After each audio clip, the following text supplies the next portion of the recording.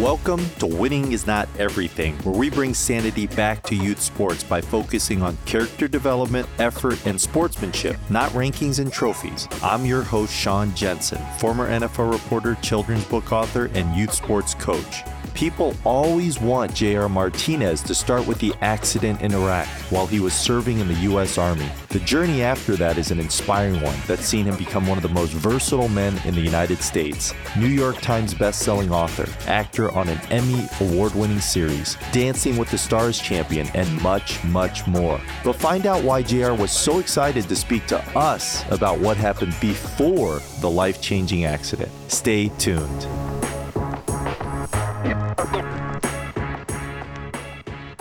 Everyone loves a good story, but with more and more content and information available, I often find that people just want to jump to the most dramatic part. That's easy to do with J.R. Martinez. On April 5th, 2003, he was on what was supposed to be a routine patrol in Iraq when the Humvee he was driving hit a roadside bomb. The vehicle, loaded with explosives, ejected the 3 other soldiers in the car, leaving him trapped inside alone. J.R. survived, but required 34 surgeries over 34 months. But you know how we do on this podcast. Before we focus on the present or the future, we must dive into the past. And JR was thrilled to spend part 1 of our talk discussing his many childhood challenges. Let's get to it.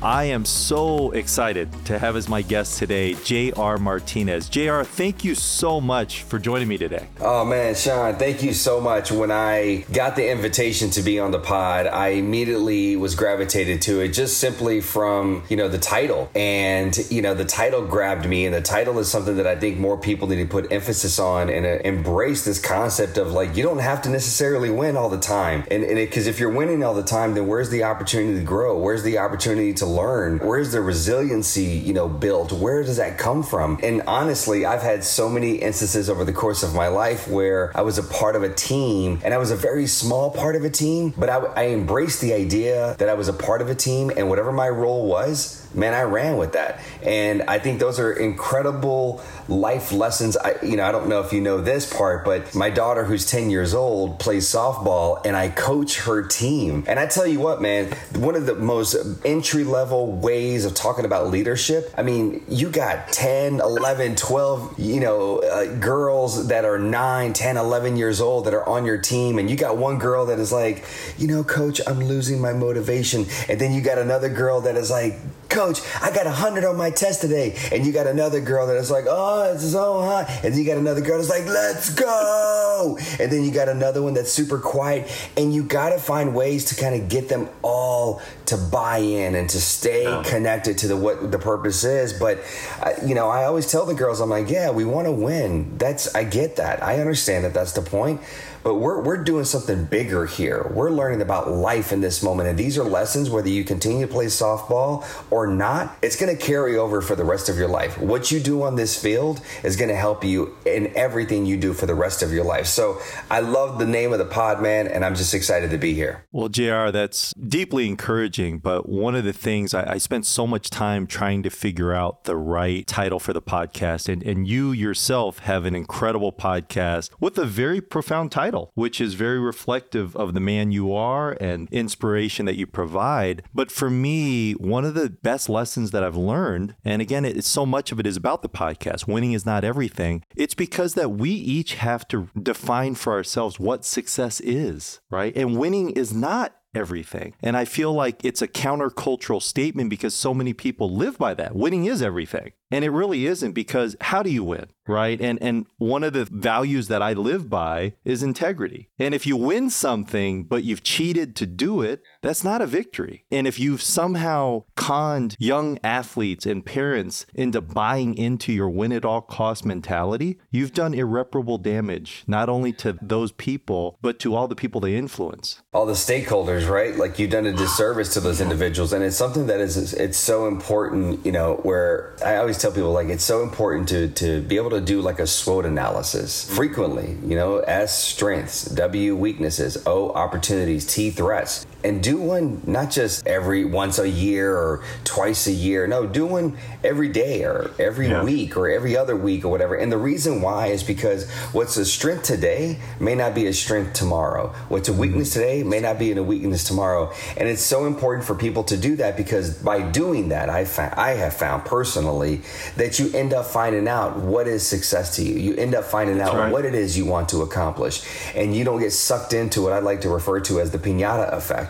And what that means by that is, like, I mean, how many of us have been at a party where there's a piñata, or we've seen viral videos of people hitting people with the sticks or the bat or whatever. But you know what happens as soon as they bust that thing open, man? All the candy drops out and all the kids rush in and they're grabbing stuff. They don't even know what they're grabbing. They're just grabbing, and they just run away with a handful of all this stuff that they may or may not like. Some kids may even be allergic to it, but in the moment, they're just like, we just got to grab, because that's the way we're conditioned. Wow. We're conditioned to just grab. We don't even know what we're doing. And so it is important, like you said, what is success to you? What is your definition? And you will never find that out if you're never doing a SWOT analysis, if you're never sitting with yourself and kind of having those deep internal conversations and finding out what matters to you most. And it's like, you know, there's this quote I read recently, and I'm going to butcher it completely, but it's something along the lines of, you know, don't ask me where I've been, don't ask me where I've lived, don't ask me, you know, how much I've made. Instead, ask me how I lived. Instead, ask me what my interests are. Instead, ask me what I've tried. Ask me those questions. And by asking me those questions, then you get to know me. Then you potentially take something away. But if I'm just telling you my life and just telling you, what's the takeaway? There's a lot of components of my story that people have a tendency to focus on the adult stuff that I've experienced, meaning my injury in Iraq, and they completely overlook what I experienced in my childhood. And I tell people all the time, I was like, you know, when people ask me to come in and speak and say, can you start from that moment when you were in Iraq and you were injured? And I said, in order to understand how I overcame that, you have to look at the previous 19 years of my life, because resiliency isn't something that I suddenly developed. I was working on it and developing it. So by the time that adversity presented itself in my life, I was ready. I was good. It's so deeply, you know, important, man. And listen, I take me and my fellow coaches, we take it to heart that we got this opportunity that parents entrust us with their children to, you know, to coach them and give them life lessons and encourage them and just keep them upbeat, because it's bigger than sports, man. It's bigger than winning.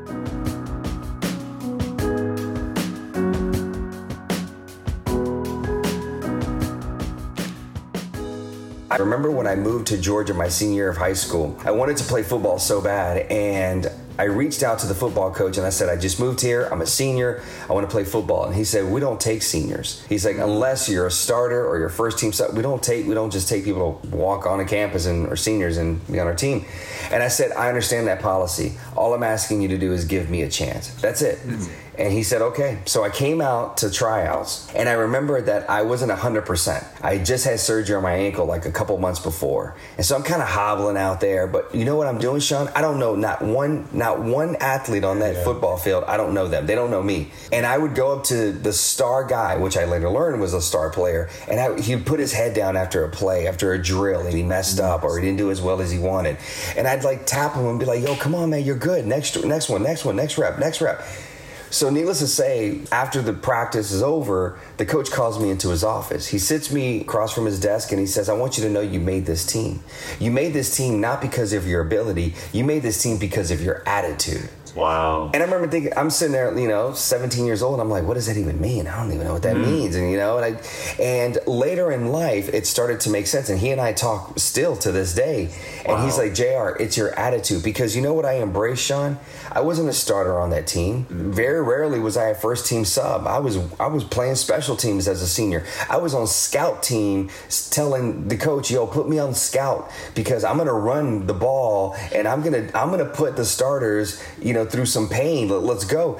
I was the guy on Friday nights. I wasn't in the game, but you know what I was doing? Man, I was encouraging all the guys. I'd run out to the field, meet them when they came off the field, whether they did something good or didn't do something good. I was the guy that was standing on the bleachers, like on the bench on the sideline with a towel and rallying the fans to get hype and get loud.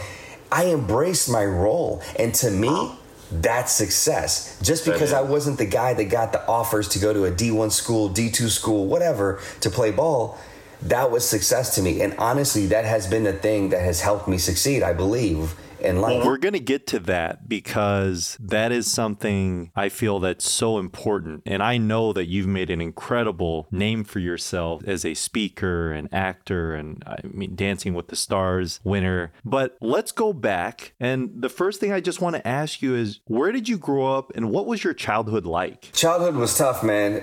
Childhood presented a lot of challenges. I was born in Louisiana, Shreveport, Louisiana. My mother's an immigrant from Central America, El Salvador. My father is from Mexico. My father left when I was 9 months old, just left my mother and I just alone. My mother had to figure out, English and how to raise his child on her own. And unfortunately, I witnessed a lot of trauma because my mother fell into some relationships where unfortunately she became a victim of domestic abuse. And I would witness this, and it happened pretty often. And my routine as a 5, 6, 7, 8-year-old is when he decided to take out his aggression on her, I had to grab the phone, dial those 3 numbers, go hide in a part of the house and tell him where we were, and they would come and pick him up and take him off. And guess what? 2 weeks later, he was back in the house. And we just repeated that cycle. And if it wasn't happening in my house, it was happening in our complex, where we lived. And there was just, just unfortunately a lot of violence. And that was just what I grew up in. But you know what, man? From the outside looking in, if you looked at my life, you would say that's not stable for that young boy because we moved around a lot. Because my mother, whatever money she made, well, this year we can afford this place. Well, next year we can't. So we got to move. And so we moved a lot. So there wasn't stability. And so you may look at that and say, well, that's not a good thing for that kid. And yeah, I agree with that, right? No, we don't want to put our kids through that. However, looking at it as an adult, I'm like, ooh, I learned so many valuable lessons in that. And the thing that, even though there was a lot of trauma, I was with my mom and I love my mom. And I was like, I'm good. Like, it doesn't matter.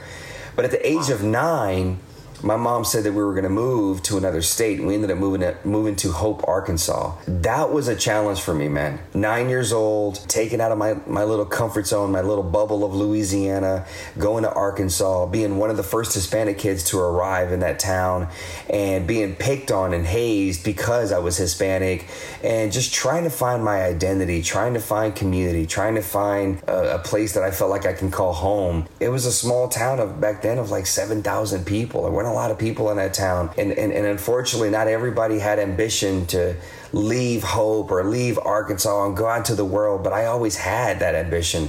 And by the time I got older, listen, I got jumped by grown men just because I was a lone wolf. I didn't have cousins or uncles or anybody to stand up for me. Like, literally, grown men would follow the bus, and the minute that I got off the bus, they would just literally just jump me. 3 guys I remember specifically like jumping me, and then because I didn't want to talk to them, because I didn't want to engage in sort of this behavior that they were engaging in.